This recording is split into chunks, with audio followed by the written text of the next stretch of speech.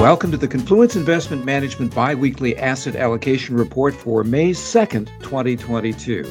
It makes sense that as consumers, our expectations for the economy influence our current spending decisions. That's why investment strategists pay so much attention to measures of consumer sentiment. And lately, two major readings of sentiment have started to diverge. I'm Phil Adler, and here to help us make sense of these results is Confluence Investment Management staff economist Thomas Wash. Thomas, which reports are you talking about? This week's publication focuses on the Conference Board Consumer Confidence Report and the University of Michigan Survey of Consumer Sentiment. Do these reports have a history of moving in tandem? The overall indexes generally track each other pretty well. However, the sub-indexes do not necessarily move together. The lack of correlation is particularly true when focusing on the present outlook within these surveys. Now you say the two have begun to diverge lately. How? Well, yes, the two have diverged. The gap between the two surveys has widened over the last year or so. The divergence appears to be related to different opinions regarding the present outlook. Respondents in the Conference Board survey have expressed greater optimism when compared to respondents of the University of Michigan survey. Now, just to be clear, these are both opinion surveys. They do not incorporate or rely on actual sales or spending data.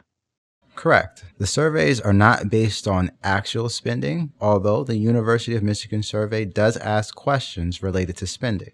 What does this divergence between the surveys tell us about overall consumer sentiment? Well, the biggest takeaway is that consumers have conflicting views on the present state of the economy due to the elevated levels of inflation and the very tight labor market. However, consumers generally feel like the economy is still going to worsen in the future, regardless of their present day outlook. So, can we say that while the surveys differ in the way they assess current economic conditions, perhaps because jobs are plentiful, they do agree on one thing, that consumers increasingly see inflation as a long-term problem rather than one that may ease naturally in the next few months as supply chains unclog? Yes, consumers are starting to believe that inflation will remain elevated for the foreseeable future. Do you think the Ukraine war is a major factor causing consumers to fear that inflation will be difficult to shake longer term?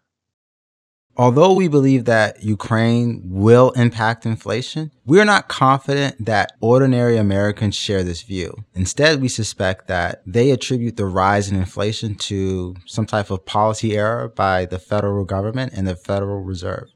Do you think the end of government pandemic and child care assistance has helped sour consumer sentiment as measured in these surveys?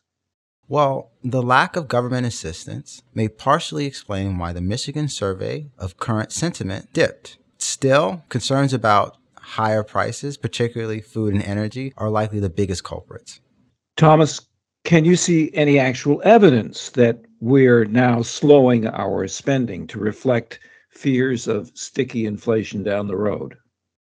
Although it is never good to emphasize one data point, the latest sales report suggested that consumption may be slowing. For example, after adjusting for inflation, retail sales fell from the prior year in March for the first time since 2020.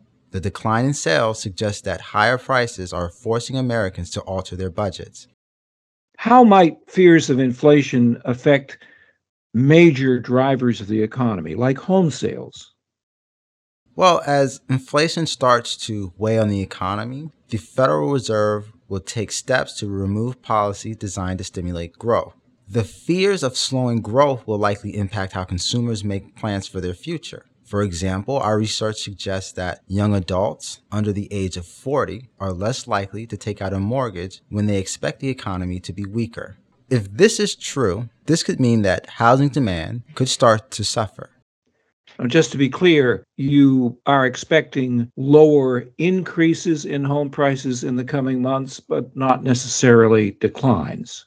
Well, in the last 60 years, there have been two periods in which nominal home prices fell annually, during the Great Financial Crisis and during the 1990 recession. Hence, falling home prices are not a regular occurrence during recessions. Thomas, how are declining consumer expectations for the economy in the future reflected in Confluence Investment Management's current asset allocation recommendations? The asset allocation team has become less optimistic about the economy. As a result, we have underweighted equities and used fixed income and commodities as stabilizers within our portfolios. Thank you, Thomas. Our discussion today is based upon sources and data believed to be accurate and reliable. We wish to state that opinions and forward-looking statements expressed are subject to change without notice. This information does not constitute a solicitation or an offer to buy or sell any security. Our engineer is Dane Stoll. I'm Phil Adler.